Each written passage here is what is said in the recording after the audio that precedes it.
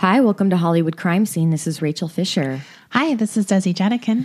Desi, let's start out the show by thanking our lovely Patreon contributors. They donated over at patreon.com where they got access to all the lovely bonus content that we have over there. 100 episodes now. 100 episodes. And you have access to all of them if you sign up right away. Sign up today. Okay, this week we had Alyssa, Amy, Kimberly, Claire, Jessa, Maya, Anna, Tracy, Carla, Haley, Filthy Glamour Cat, Brian, Laura, Alondra, Liz, Cease, Noelle, David, Tracy, Sophie, Joseph, Sarah, Stripper Monologues, Anna, Sarah, Dana, Lisa, and Shannon. Thanks, guys. Thank you guys so much. So, Rachel? I have no idea what we're doing today. Oh, okay. Well, this is another case that people have asked us to cover a bunch, so we're finally going to get to it today. And that is the mysterious death of musician Bobby Fuller, who was found dead at the age of 23 in 1966. Now, Bobby isn't really a household name today, but he was a rising star at the time of his death, and he had a massive hit that you all probably know, I Fought the Law. That's like his big hit. Yeah. Do you know that song, right? Of course. I mean, I think I first knew that song from The Clash covering it. Same. So, but yeah, this is the original guy. He was like a real up-and-comer, and yeah.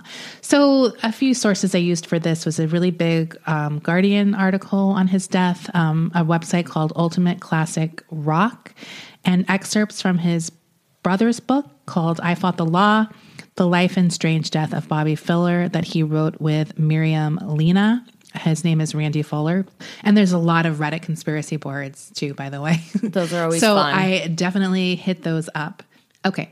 So Bobby Fuller was born in Baytown, Texas. He was the middle child of 3 sons. The family eventually settled in El Paso, Texas. And in 1956, which is the year that Elvis became big, Bobby got really obsessed with Elvis and rock and roll in general. Soon after, he became a huge fan of fellow Texan Buddy Holly and started his own band, as well as beginning to write his own songs. In 1961, when he was just 19 years old, he built his own studio in the den of his parents' house. He started recording initially on a Viking reel-to-reel tape deck, and then he eventually started acquiring more and more better equipment.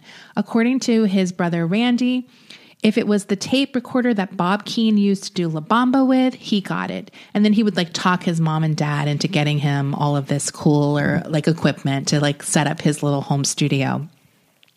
So the brothers built their own control booth and echo chamber. They started 2 labels, Eastwood and Exeter, to release their own music, in El Paso. In 1964, he got really into surf music.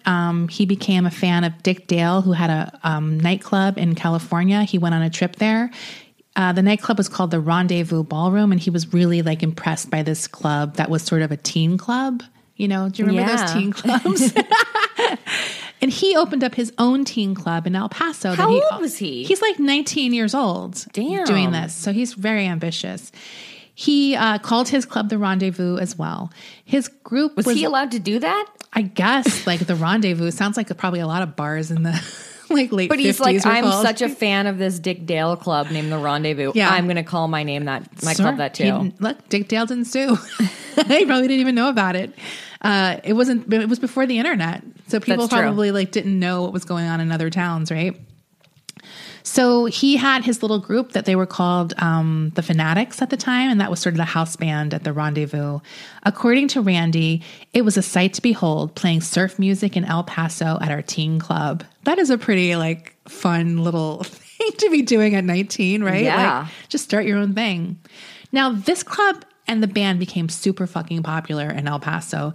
Teens were coming in from all the outskirts of town, coming into this club, dressed up like surfers and beach bums, in the middle of Texas. He became a local sensation.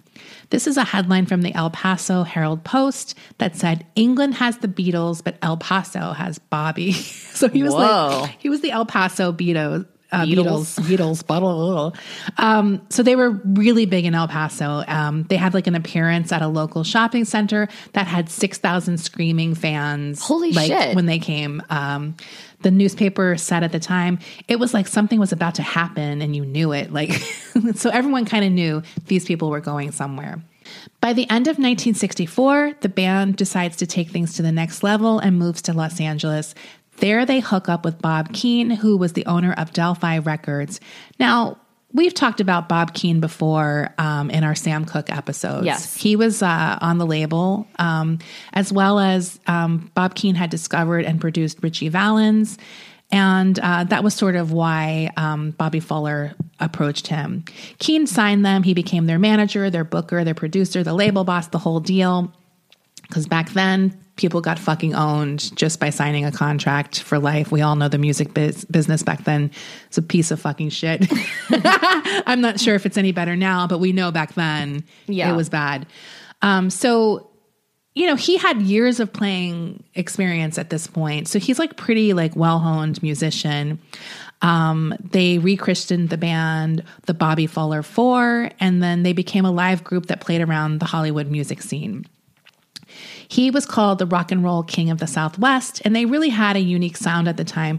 Like, you have to remember, this is like the height of the British invasion. Yeah. So people were all trying to imitate the big British bands at this time in America. And he was really sticking to that sort of Southern style, stripped down rock and roll. Southwestern. Like the Southwestern that sort of popularized by like Eddie Cochran, Ritchie Valens, and Buddy Holly. They also did vocal harmonies similar to the Everly Brothers. And then they had the surf stuff mixed in as well. So they're a very American rock and roll band. According to Randy, my brother was ahead of his time. Okay. I mean, it's his brother. He's going to give him a good review.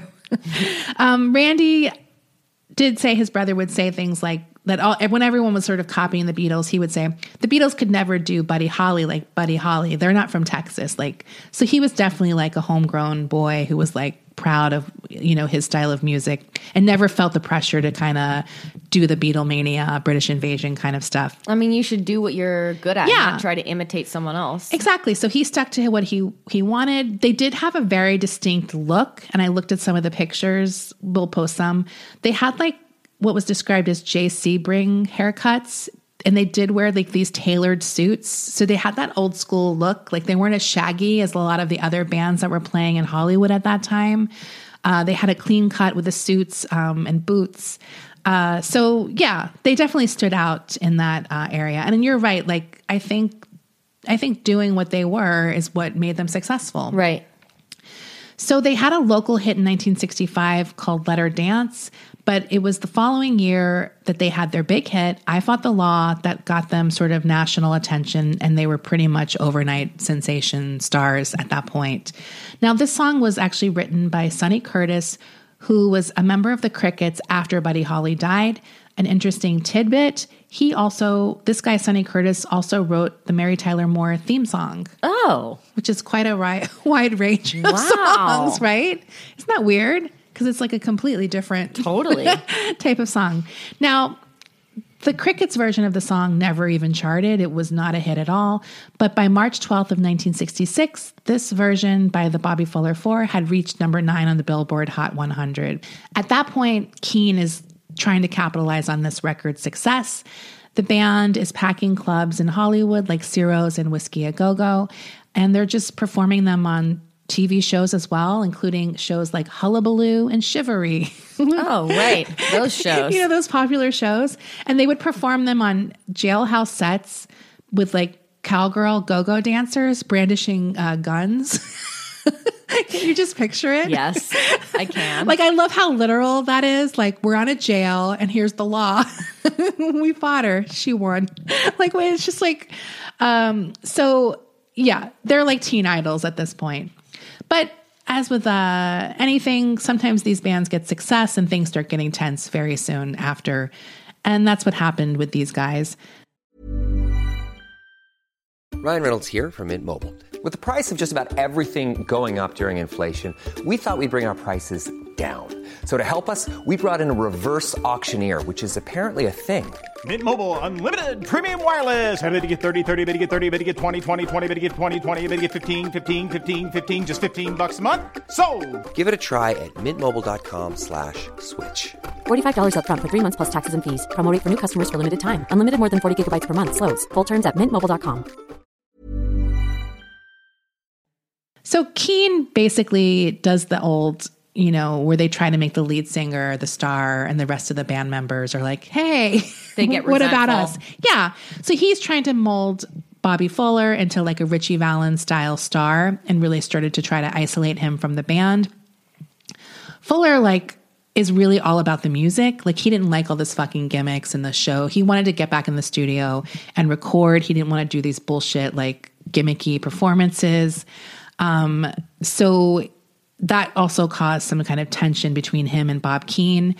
Keane just kept coming up with these kind of crazy ideas to give the band more exposure. He got them a spot on the show Shindig, which is another one of those dance shows that's kind of like the ones I mentioned before, but I think that was the most popular one. Shindig, did you ever hear of it? No, Desi. Shindig with an exclamation point. No, Are you sure? I'm in my early 30s. And then look, I wasn't around during those days either. But I feel like I've heard of Shindig. Have you only heard of Dick, what is his name? Dick Clark? His big one. What was that show? American Bandstand? Yeah. Okay. Because that one went to I've the heard 90s. of, the big ones. Okay. Well, maybe I've just heard of the word. Now, they also did some weird drag racing themed thing for a local Los Angeles radio station. And they had a cameo in a movie called The Ghost in the Invisible Bikini, which is a goofy beach party movie that starred Boris Karloff. Oh my God. Now, in the movie, they're a band playing and they're kind of backing up Nancy Sinatra. So this is a very late 60s movie. The most. It's the most. So yeah, those are the kind of things that Keane is hooking them up with. Not exactly the coolest kind of stuff, although I would love to be in that movie. For sure. But you can see people who consider themselves serious musicians are like, I don't want to fucking be in the Ghost in the Invisible Bikini. So their biggest hit had just dropped, as I said before, and in a few months, it would all come to an end. In the early hours of July 18th, this is 1966, Fuller receives a phone call and leaves his Hollywood apartment in his mother's blue Oldsmobile. Now, his mom was in Hollywood from El Paso visiting him at this time, just for whatever reason. By that afternoon, Fuller was found dead by his mother, sprawled on the front seat with a gas can nearby. His body was completely doused with gasoline. The car had been in the parking lot outside the apartment for 30 minutes before his mother discovered the body. Now, apparently the car was not there at some point that someone timed, and then 30 minutes later she came out and saw it. And they knew it wasn't there 30 minutes earlier, but I couldn't figure out why they knew that, or if it was her who knew that. His arms and body were covered in bruises. So initial speculation was that he had been beaten or drugged or something and left in this car. Now, initial reports from the coroner's office, they kind of all thought that it was suicide initially. Now, the headline was musician Robert Fuller, 23, was found dead on the parking lot at his Hollywood apartment house with a plastic hose in his hands leading to a gasoline tank. That was from the LA Times at the time. So what was the cause of death? The cause of death is asphyxiation by gas. He choked on gasoline. No, the fumes. Now, but he was also doused in gas, you said. Look, we're going to get to it. But the official cause of death was asphyxiation from the fumes. From the fumes. So it's kind of I can't remember what it was called. Wasn't there something called the suicide bag or something? Yes. Where it was with helium? Yes. So basically you're suffocating yourself because you're inhaling gas that has zero oxygen in it, and you eventually will die. I looked it up, and it actually...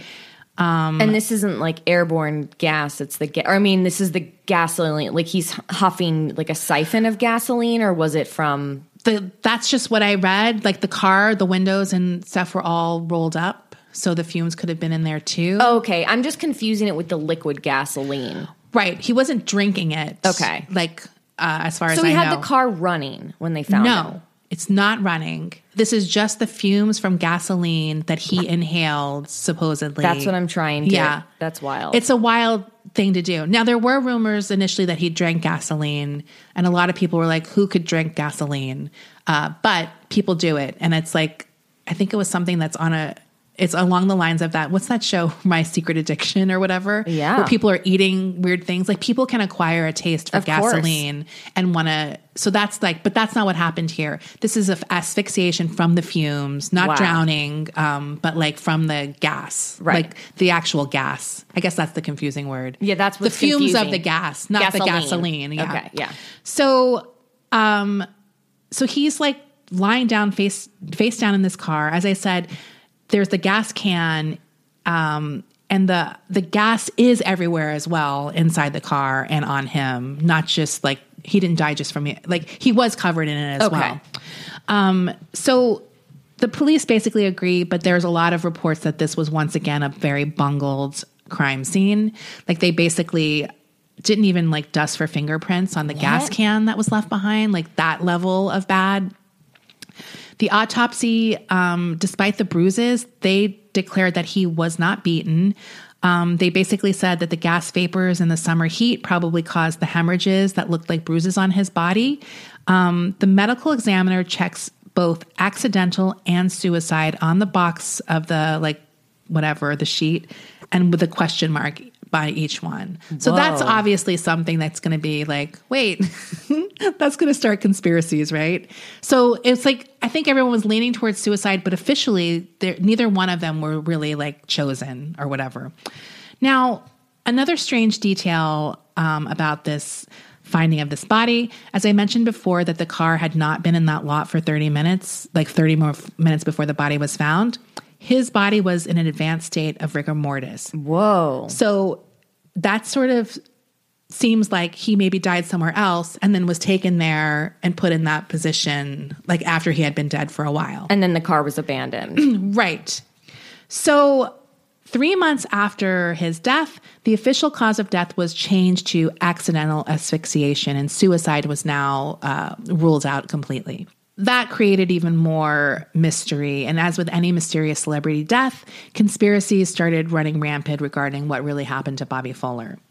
So there's a lot of theories. There's a few that are small. I'll get to those first.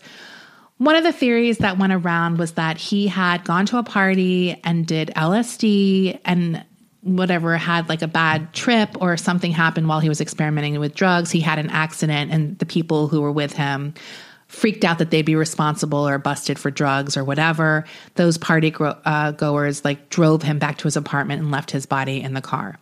Now, a lot of people said that he wasn't really into drugs. Like he wasn't like someone who used drugs. So that seemed like unlikely. Also, why would have happened? Like, Also, why would they go to the trouble of staging that weird ass fucking... right, just drop Yeah. him off anywhere, right? Like, Yeah. That makes no sense to me. another weird rumor that went around, and this is like after the fact, obviously, was that he was killed by the Manson family. But Manson was in jail at this time. Like Right. the Manson family wasn't even a thing, I don't think, in 66. I mean, he was in jail, whatever. Charles Manson was in jail at that time, so I don't think that was happening. But obviously people want to always tie Manson into anything. Now, like you had mentioned before, like this is clearly something that's beyond just like someone dropping a body off. Like it almost seemed like to a lot of people that they were going to torch the car and destroy the evidence, but Yeah. something happened where they ran off after dousing gasoline everywhere and never lit the car on fire. Right. Like maybe someone approached the car or whatever and they just fucking bolted. So that was sort of like an initial thought also. Jim Reese, who was a guitarist for the Bobby Fuller Four, he would later tell in an interview that 4 days after Bobby died, 3 armed men came to his apartment looking for him. And then the next day, Reese and the drummer from the band, Dalton Powell, fled to El Paso, taking a pistol with them just in case. Like that's how much it scared them.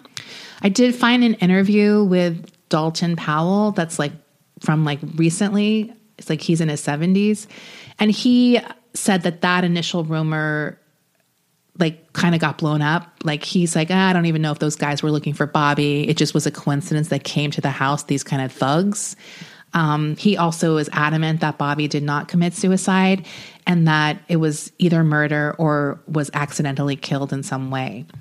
Now, the other rumor, another big rumor that happened, and this has another weird connection to a case we've done before, was that this was retribution for a mob-connected girlfriend that he was fucking around with. And like she was the girlfriend of a big Los Angeles nightclub owner who had mob connections, and he was fucking around with her, and this guy got pissed.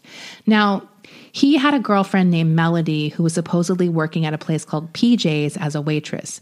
There was rumors that she was a part-time sex worker and was also the girlfriend of the co-owner of PJ's, Dominic Lucci. Lucci was like very mafia, like East Coast mafia connected. He and his partner in all of these nightclubs that they owned was Adele Nasrallah, aka Eddie Nash. Oh. Yes. Oh. Eddie Nash comes up in this. Holy shit. So he was like owner of this nightclub where supposedly this girl Melody worked. And as we all know from the Wonderland episode, he's pretty connected to all this kind of stuff as well. He was a well-known character even back then. He, throughout his life, escaped numerous convictions for drug trafficking, arson, murder, like a ton of stuff. Now, Lucci is also like, you know, Eddie Nash level. Like he's mob connected and doing all these fucking crimes and in this sort of nightclub LA underworld. Like, so he was supposedly jealous over Melody's affection for this young, talented rock star. He had his henchmen or whatever go over to see Bobby Fuller and teach him a lesson about like fucking his girlfriend. And then the rumor would be Fuller was sort of not someone who would like back down. He'd be like a fucking Texan type guy, like that type of masculinity thing. And that he fought back, ended up getting killed. And in a panic, they put him in this car, tried to cover up the murder by burning it, and got scared away by whatever had happened. What's weird is that the car ended up at his mom's house. Yes. Like that's like, the they had to know where that was his house. The mom was staying with him. Oh, okay. Right. I'm so sorry. that was his house. It was his house. But still, you'd have to know that as well. Unless they right? met him at his house. And I mean, I guess it wouldn't be that hard to figure out where he lived. No, because that guy probably was like, here's where he lives. Like maybe they even confronted him when he came home and they took him somewhere. Right. I mean, that could have been something that happened. And then dropped the car back off. Now, in this, like, I did find this clipping from a newspaper at the time where Powell, the drummer I mentioned earlier, he said that like the day Bobby Fuller died, that Fuller's mother, Lorraine, like he actually saw Lorraine coming down the sidewalk after finding the body. Like, I don't know if they lived near each other or what.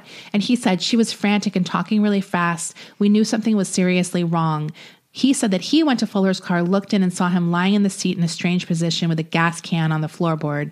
He said he could have gotten any kind of drug he wanted in those days. He wouldn't have to resort to sniffing gas for a high. Besides, he didn't really like drugs. He got high on his music. So I think initially they also thought he was like huffing in the car. Like that was another sort of, I guess, like whatever. I mean, you could, if you're like fucked up enough from it, you could like spill gas on yourself while you're huffing it.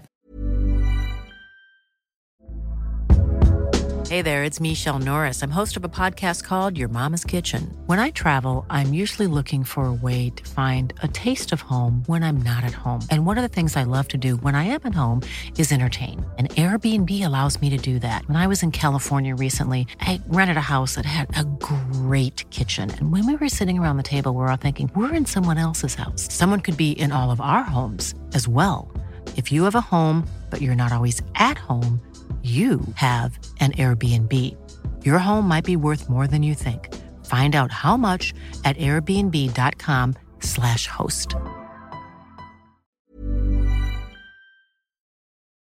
I'm the queen of starting a free trial offer and forgetting to cancel it, oftentimes being charged for months for something I'm not even using. If I asked you how many subscriptions you have, would you be able to list all of them and how much you're paying? If you would have asked me this question before I started using Rocket Money, I would have said yes, but let me tell you, I would have been so wrong. I can't believe how many I had and all the money I was wasting. With Rocket Money, I can see all of my subscriptions in one place, and if I see something I don't want, I can cancel it with a tap. I never have to get on the phone with customer service. They'll even try to get you a refund for the last couple of months of wasted money and negotiate to lower your bills for you by up to 20%. All you have to do is take a picture of your bill, and Rocket Money takes care of the rest. Rocket Money is a personal finance app that finds and cancels your unwanted subscriptions, monitors your spending, and helps lower your bills. Rocket Money has over 5 million users and has helped save its members an average of $720 a year with over 500 million in canceled subscriptions. It's definitely saved me money, and now I can use that money to waste on things I do want. So stop wasting money on things you don't use. Cancel your unwanted subscriptions by going to rocketmoney.com/Hollywood Crime Scene. That's rocketmoney.com/Hollywood Crime Scene. This show is sponsored by BetterHelp. I've had a really stressful year with work and family stuff, and I know I'm not alone when I say I tend to push that stress down in order to get what I need done, and that only makes things worse. We all carry around different stressors, big and small. When we keep them bottled up, it can start to affect us negatively. Therapy is a safe space to get things off your chest and to figure out how to work through whatever's weighing you down. In the past, therapy has helped me navigate many situations, from helping me to set boundaries to just becoming the best version of myself. If you are thinking of starting therapy, give BetterHelp a try. I love that it's entirely online, so it's convenient, flexible, and suited to your schedule. You just fill out a brief questionnaire to get matched with a licensed therapist, and you can switch therapists anytime for no additional charge. Get it off your chest with BetterHelp. Visit betterhelp.com/HCS today to get 10% off your first month. That's BetterHelp, HELP.com/HCS. So another theory was implicating the manager, Bob Keane. People noted very fast that Fuller was the third big artist under his charge after Ritchie Valens and Sam Cooke, who died in unusual circumstances. Now, I did look up the Ritchie Valens conspiracies because I didn't know that was a controversial death, but I guess everything is nowadays. Like, I thought that plane crash with him and the Big Bopper and Buddy Holly was considered an accident. But obviously, everything has some conspiracy theories. So I did look that up. And some of the things that people questioned in that incident was that there was a gun. Buddy Holly had a gun that was found like from the plane crash, like whatever, 50 feet from where the plane crashed. So he had a gun on board. So people were like, oh, did he incapacitate the pilot? Buddy Holly? Yes. What? Like, I don't know quite what the point was. Like, did something happen with the gun? I was like, I can't really picture Buddy Holly shooting the pilot. Just you better land this plane somewhere else. Like, seriously? Like, why would you ever even do that? Why would Buddy Holly do that? It just doesn't seem in character. It doesn't seem in character for him. I'm just going to say that. I don't even know Buddy Holly's character, but it doesn't seem Someone's going to reply and go, actually, he was an asshole. Yeah, he was an asshole gun shooter. Thank you very much. He shot my grandma. And then there was something else where the Big Bopper was like, sorry.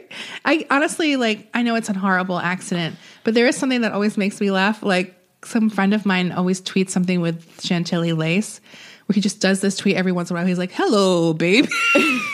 And he like writes new words, and it's so dumb. To Chantilly Lace? Yeah, like that, you know, where he's talking, well, you know what I like. Yeah. Like that whole, like, fucking creepy. It's really like, it's like so wrong. But like, apparently his body was like 40 feet, like where everyone was by the plane, he was like 40 feet away. And no one ever had like an explanation for that. But I don't really know what that would mean. Like, was he shot out the plane? Like, I don't know what the conspiracy 40 theory. feet away is not that far.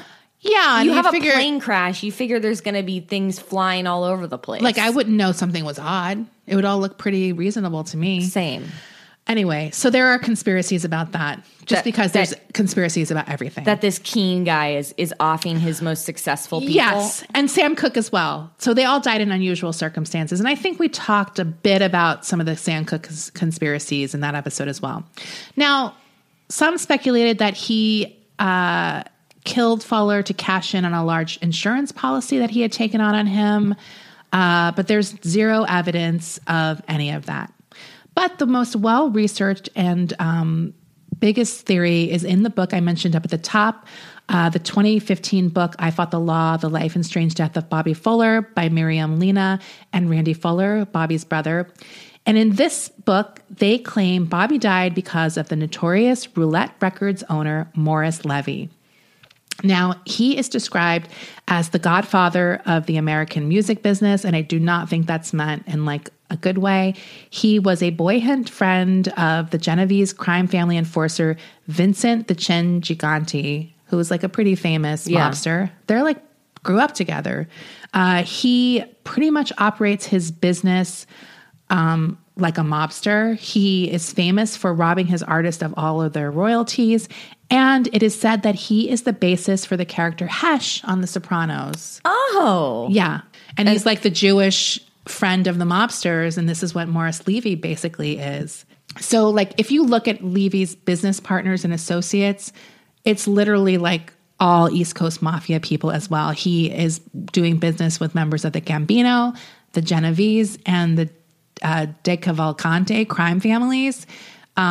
He has a really huge history of beatings, threats, deaths, everything.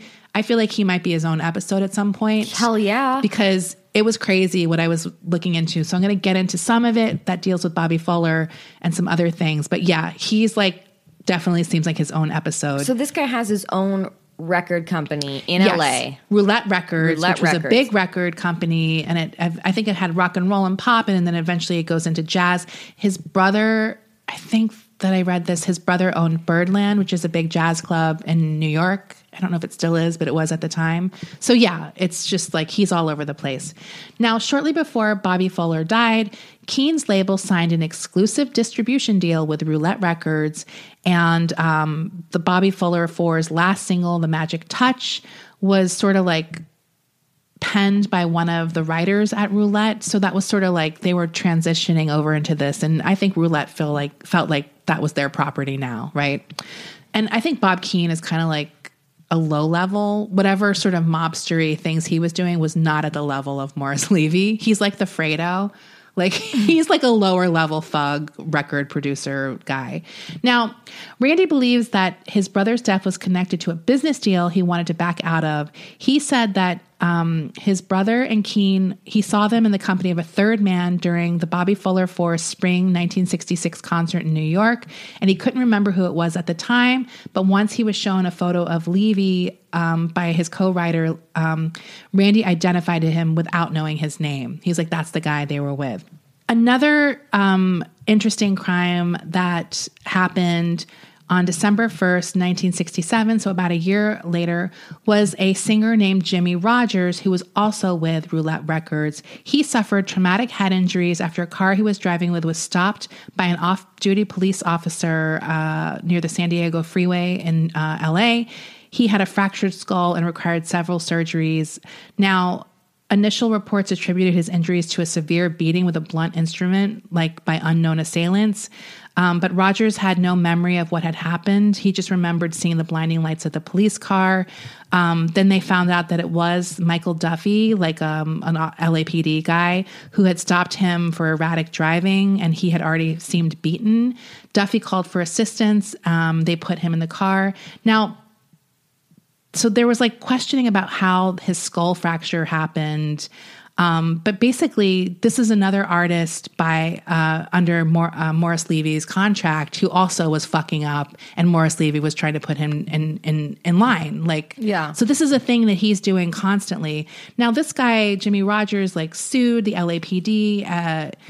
But they actually, for once, I don't think they actually did it. For once, the LAPD was innocent in this. Wow. Like.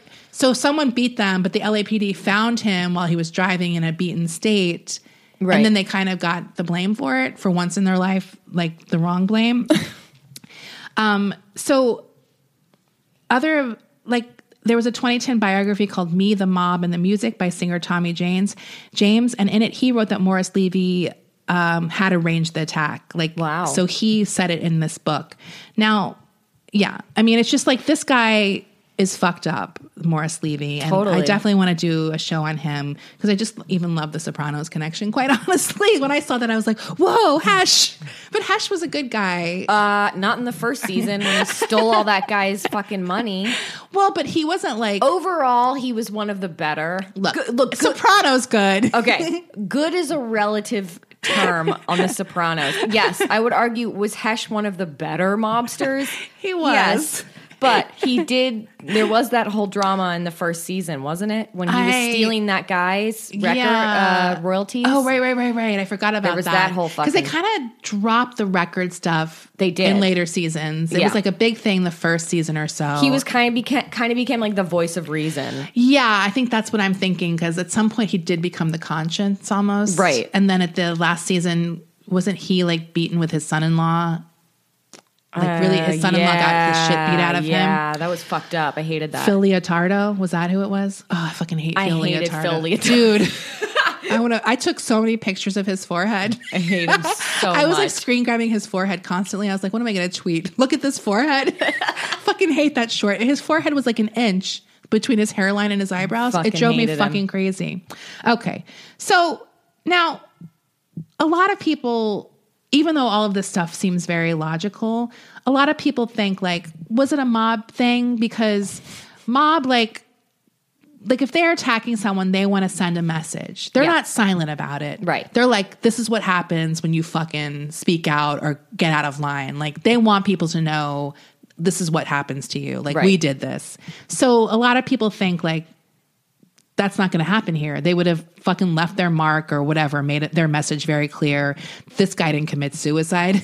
We fucking did this, right? Like, so that's sort of like the people who are anti-mob theory. That's like their line of reasoning. They think it wasn't clear enough that it was a mob hit. They think that the mob, it's kind of like the people who think a terrorist will take credit like for their terrorist attack, right? They'll like make an announcement like, hey, that was us. And then sometimes people do it even if it wasn't them just to kind of get power. So that's sort of the people who don't believe the mob attack.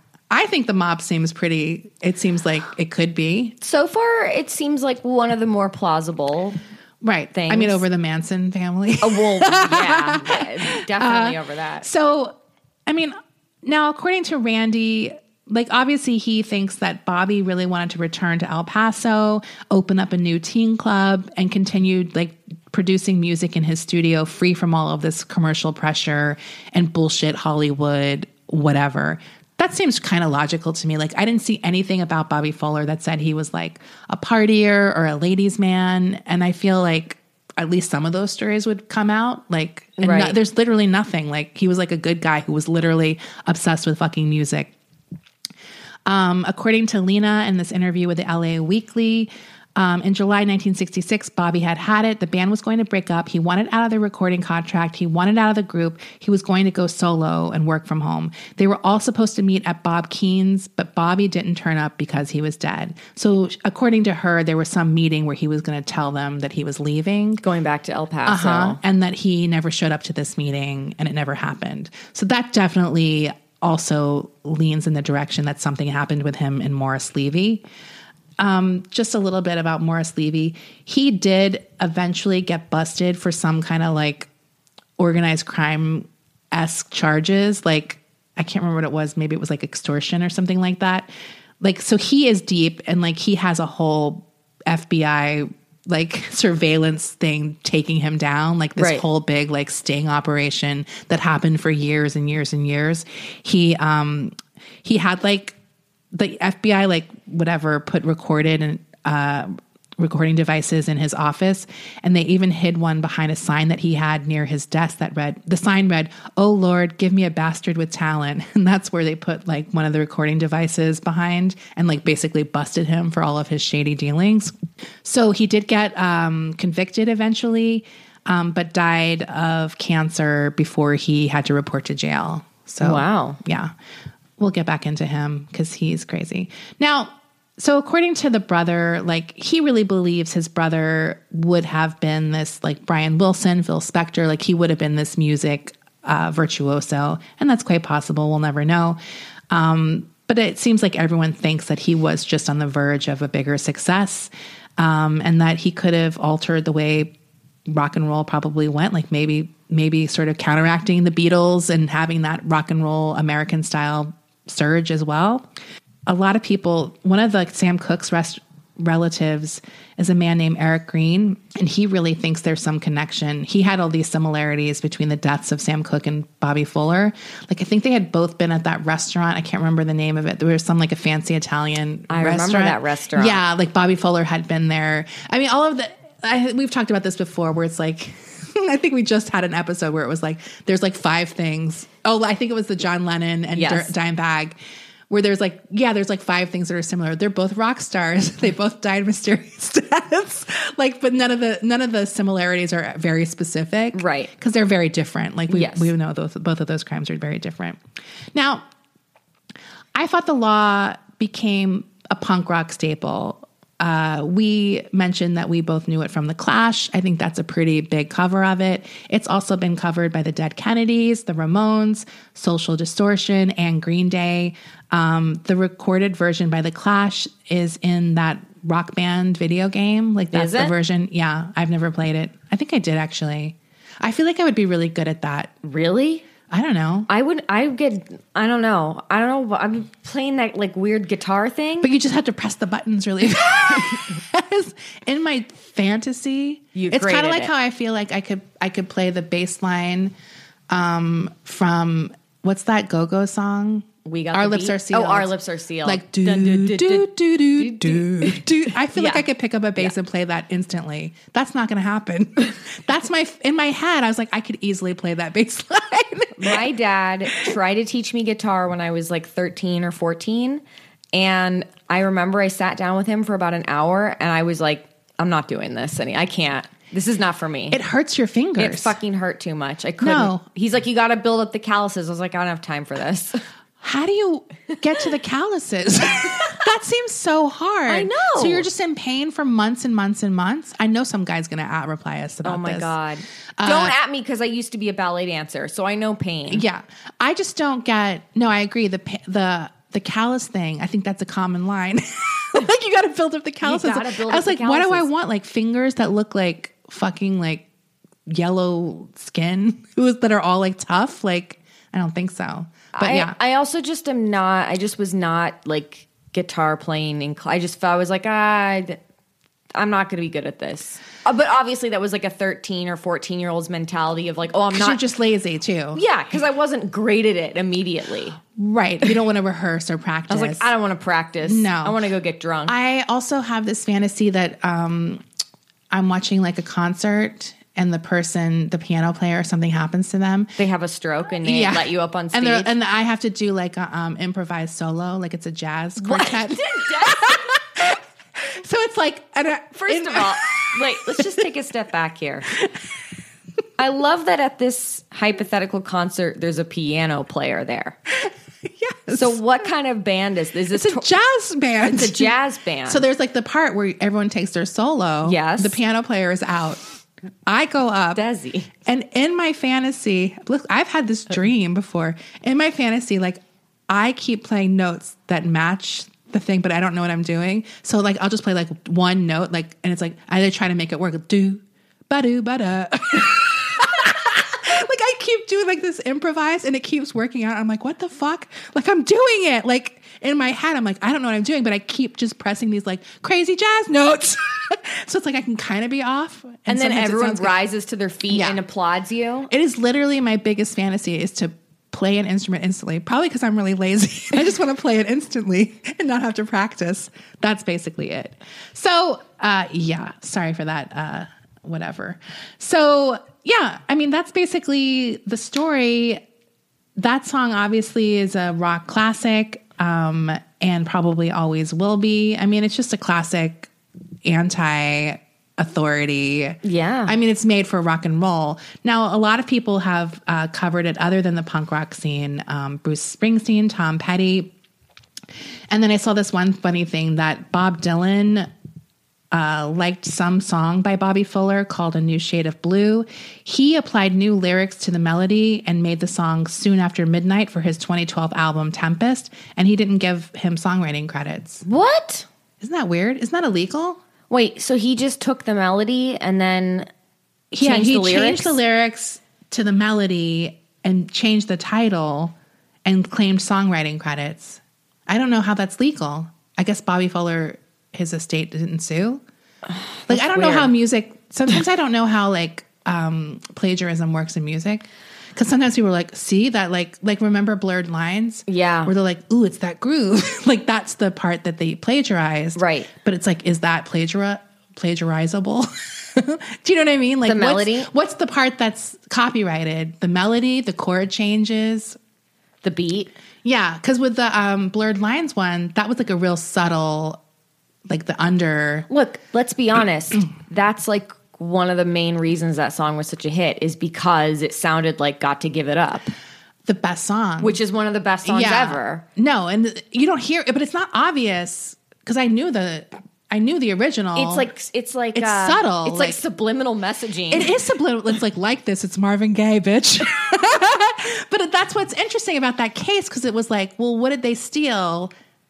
Like, it's not like a melody line that would be very obvious. But it's a very, very, very familiar beat that we're all like, wait a minute. Right. And I'm sure, like, I think that that's like an interesting in the music copyright thing. Like, what is the thing they they're copywriting? Won, didn't Yeah, I think they did win. And maybe they just were like, yeah, we got to give it up. Got Marvin to Gaye. give it up. Or they probably knew inside their head that they did that, right? Or subconsciously. Oh, that's the interesting thing. Remember that guy, Sam Smith, who accidentally stole a song? I think it might have been Tom. What? Yeah, he had, what's his big song? Do you know that guy? Stay with you. Yeah. That one? Yeah, that's Yes. a Tom Petty song. Oh, I Won't Back Down. Yeah. Yeah. It's the same melody. It is the same melody. And I think Tom Petty, I read about that because I was like, yeah. It was another one where I didn't know it because it's so different sounding, but it's like the same da da da da da da. But it's like that would happen to me if I was ever a songwriter. I'd be like writing a song, look what this great song, and it would be like, that's not your song. That's Desi. Freebird, Desi. That's Kashmir. But you know what I'm saying? I could see how you do that. And you're like, no, it's a gospel song. It's not a Tom Petty song, right? Because that song has that like, whoa, whoa, whoa, whatever, the Sam Smith. But then I read it and I can't remember. I did read about this because I was reading something about like songs that had been stolen or whatever, stuff like that. It was like a list article. But Tom Petty was super chill about it. He was? Yeah. Which was like so Tom Petty, who I love. But he was just like, oh, that's cool, man. Like, I think he got money for it, but it wasn't like a big deal. Yeah. He like got on the songwriting credits. I remember like, I don't know how many years ago it was when Sam Smith won an Oscar and he, in his acceptance speech, he was like, I'm the first gay person to win an Oscar. And then everyone on the internet, including me, melted down about how actually it was Stephen Sondheim who won that award first. I remember that. That's such a blunder. Because I feel like if I was going to be like, I'm the first something, I would research that. Am I the first? I'm lazy. But I would be like, I would be making sure. Yeah. I mean, that's so funny. What did Sondheim win for? Dick Tracy? Sooner or Later. Yeah. Great song. Yeah. Great. Look, I like Dick Tracy. Sooner or Later, great song. I like his music from that movie. Yeah. Sooner or Later. Yeah. Is a good one. I think I was going to do that at karaoke once.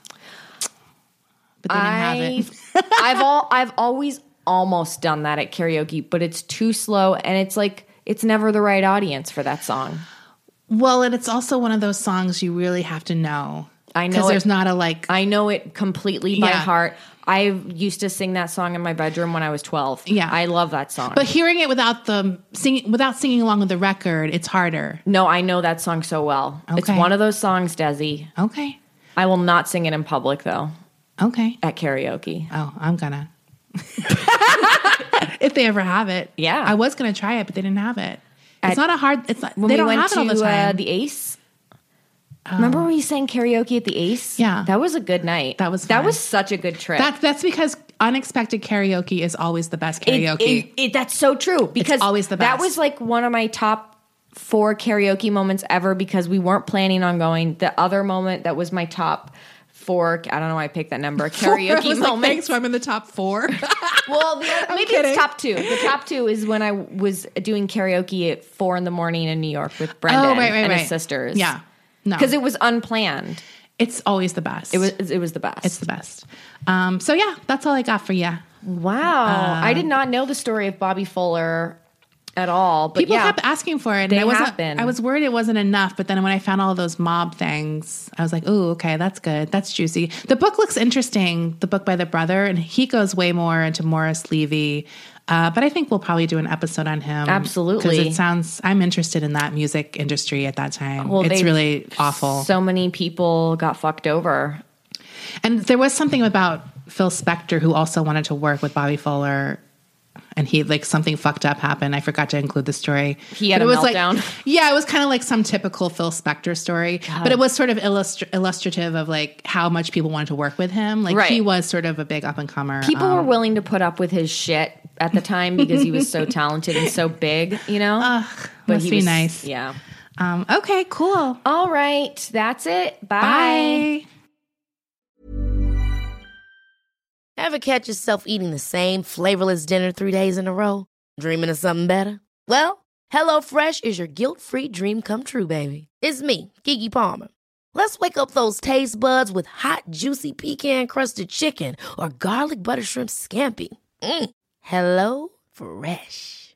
Stop dreaming of all the delicious possibilities and dig in at HelloFresh.com. Let's get this dinner party started.